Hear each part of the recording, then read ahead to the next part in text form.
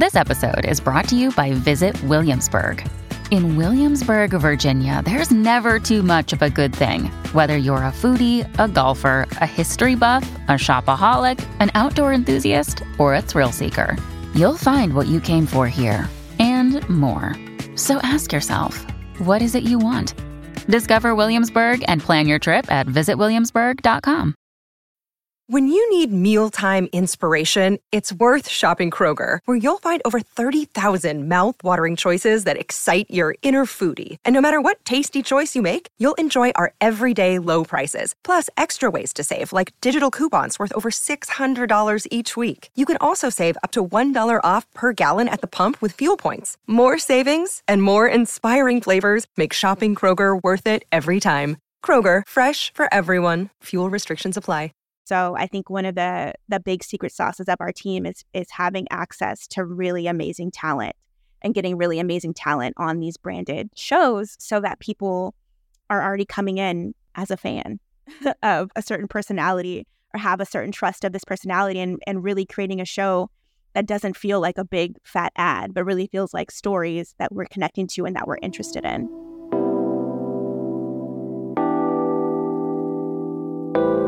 This is Podcast Perspectives, a show about the latest news in the podcast industry and the people behind it. I'm your host, Jeff Umbro, founder and CEO of The Podglomerate. Joining me today is Amber Smith, Director of Audience Development at iHeartMedia for Custom Podcasts, which is a fancy way of saying branded podcasts for the network. As of May 2023, iHeart launched a new audio imprint called Ruby. The Ruby team's mandate is to create custom podcasts for brands in their audio division. Amber, in her role as Director of Audience Development, spends a lot of time thinking through how to bring that audience through the doors to hit play on these shows. In this interview, we dive into how she does that, so let's get right to it. Thank you so much for joining us, Amber. Welcome to the show. Thank you for having me. Excited to be here, Jeff.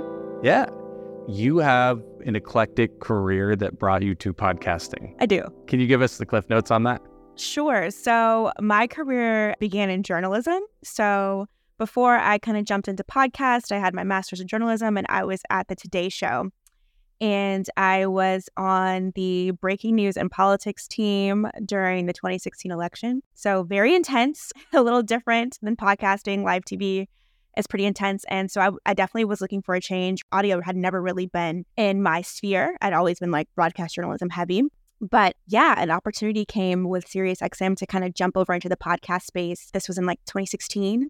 So I knew like very little about podcasting at that time, but I definitely gave myself a boot camp, jumped in, and I loved the freedom of the medium.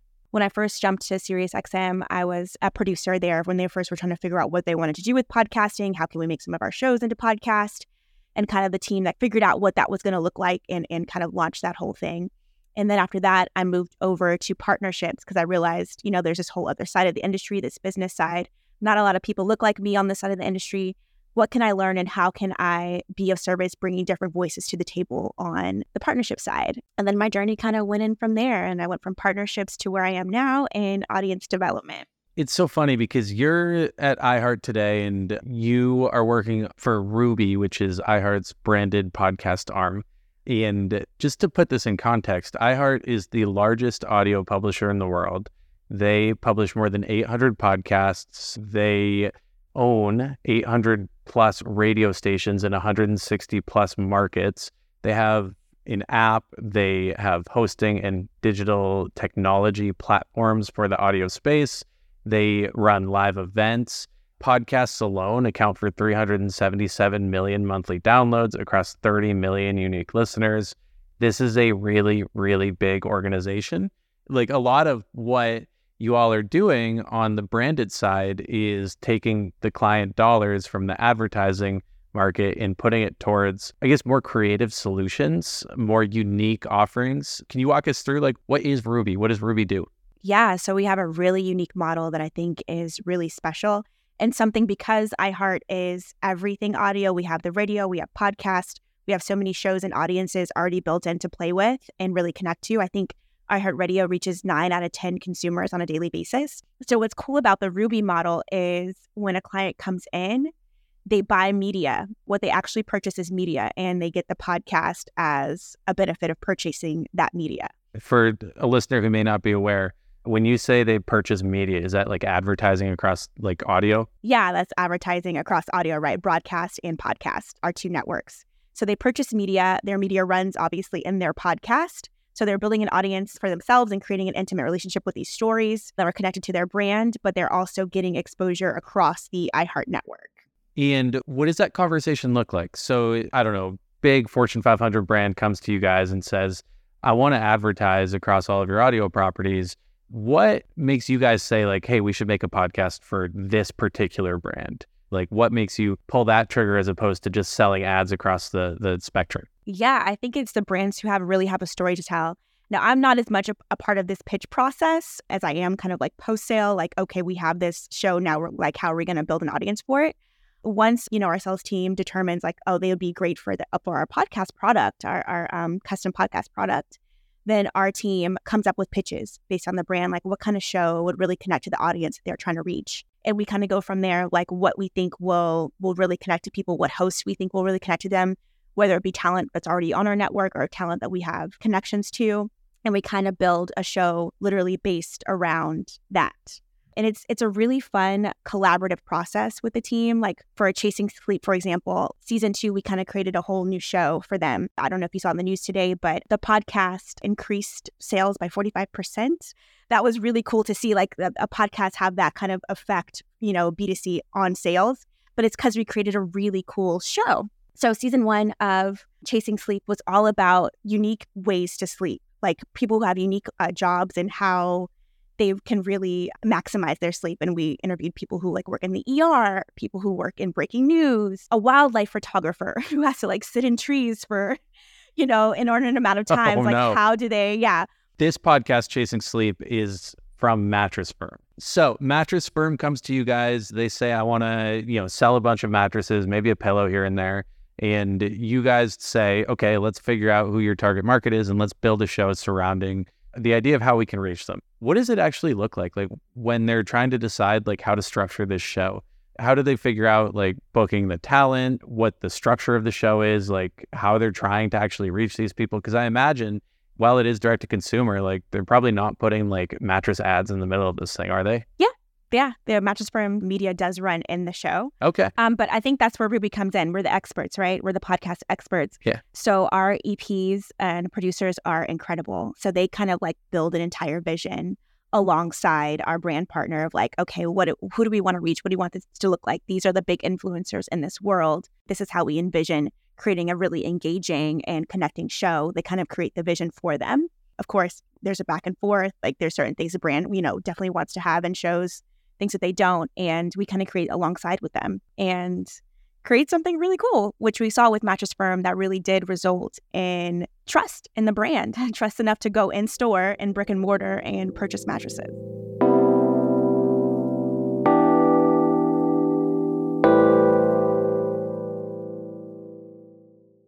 Another day is here, and you're ready for it. What to wear? Check. Breakfast, lunch, and dinner? Check.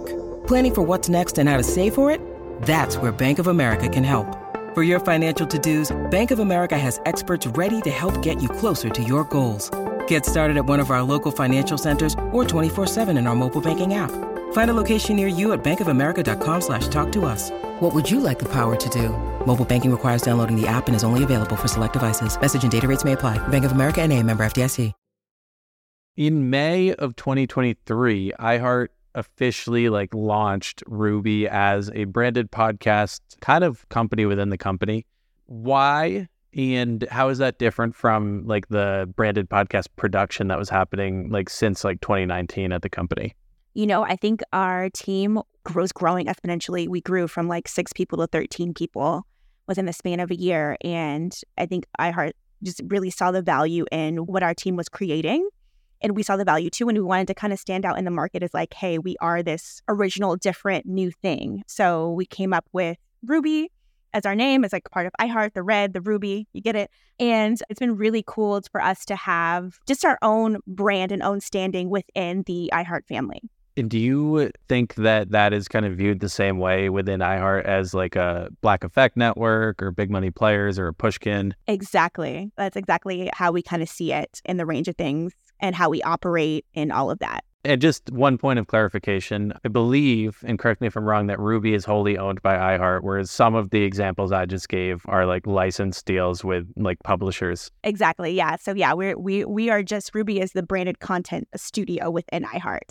And we also wanted to brand it because we want to be able to expand as well and grow with the industry. So, as video podcasts become a thing, maybe we'll be creating video one day, like, just that ability to expand beyond just custom podcast team. We're Ruby now. We're a branded content studio. And all you guys are doing all day, every day is thinking about branded podcasts, correct? Yeah. And thinking about how to innovate, how to do really cool things with audio. What are the things we can do outside of the podcast? Are there live events? Can we connect to other iHeart live events? What other ways can we connect our brand partners to really cool audiences and new and unique ways? When I think of a branded podcast, to be blunt, like I think of something that's kind of boring, like maybe some company that, is selling, I don't know, pharmaceuticals or mattresses or whatever, doing, a chat show with somebody who works at the company and maybe a customer.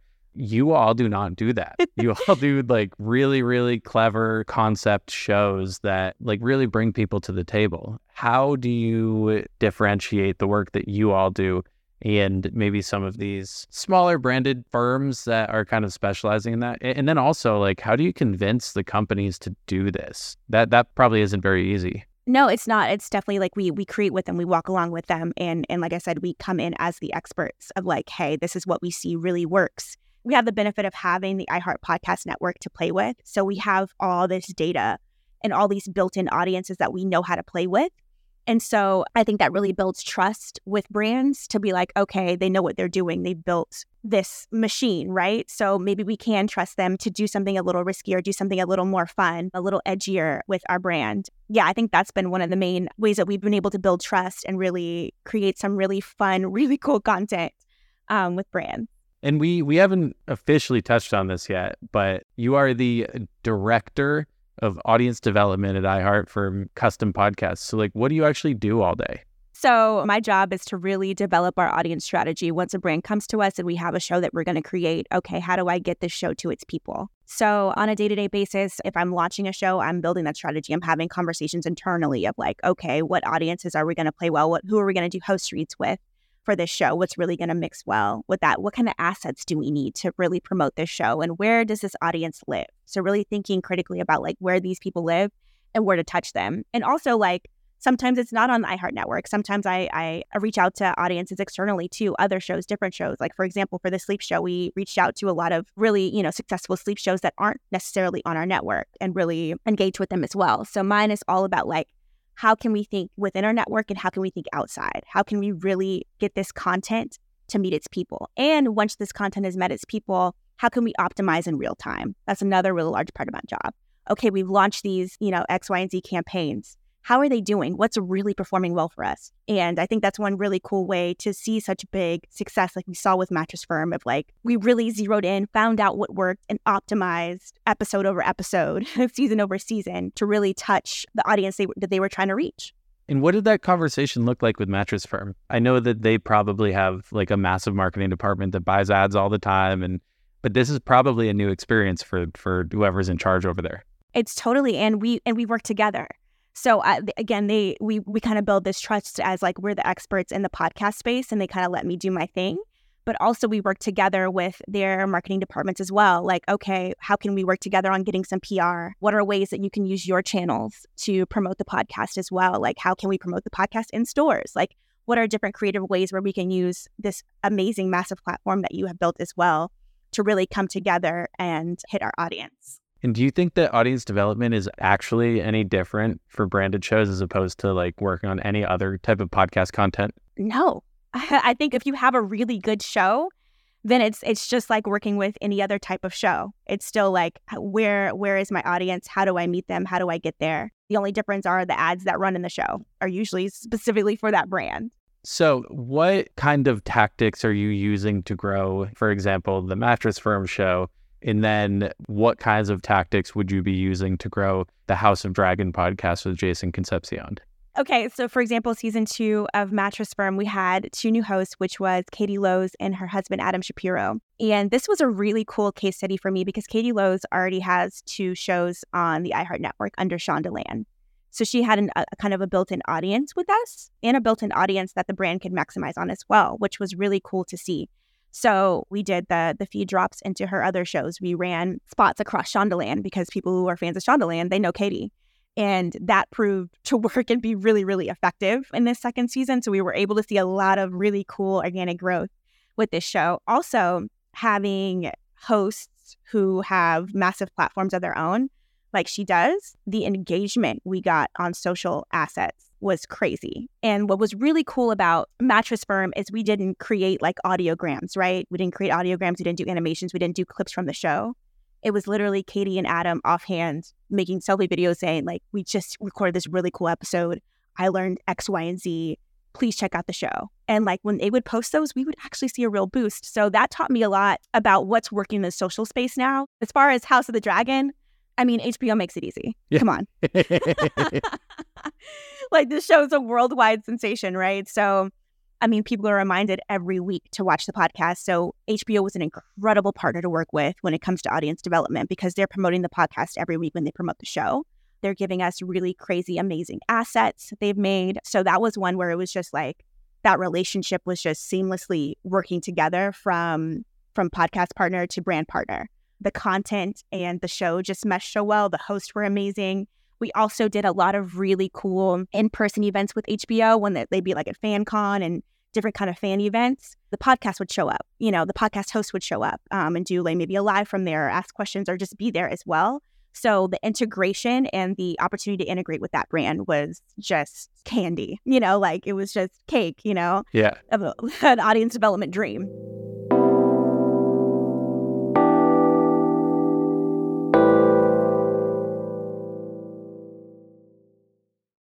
So you have these 2 different ideas of one being like, let's create some general awareness. We made this thing that we know people are going to want to listen to.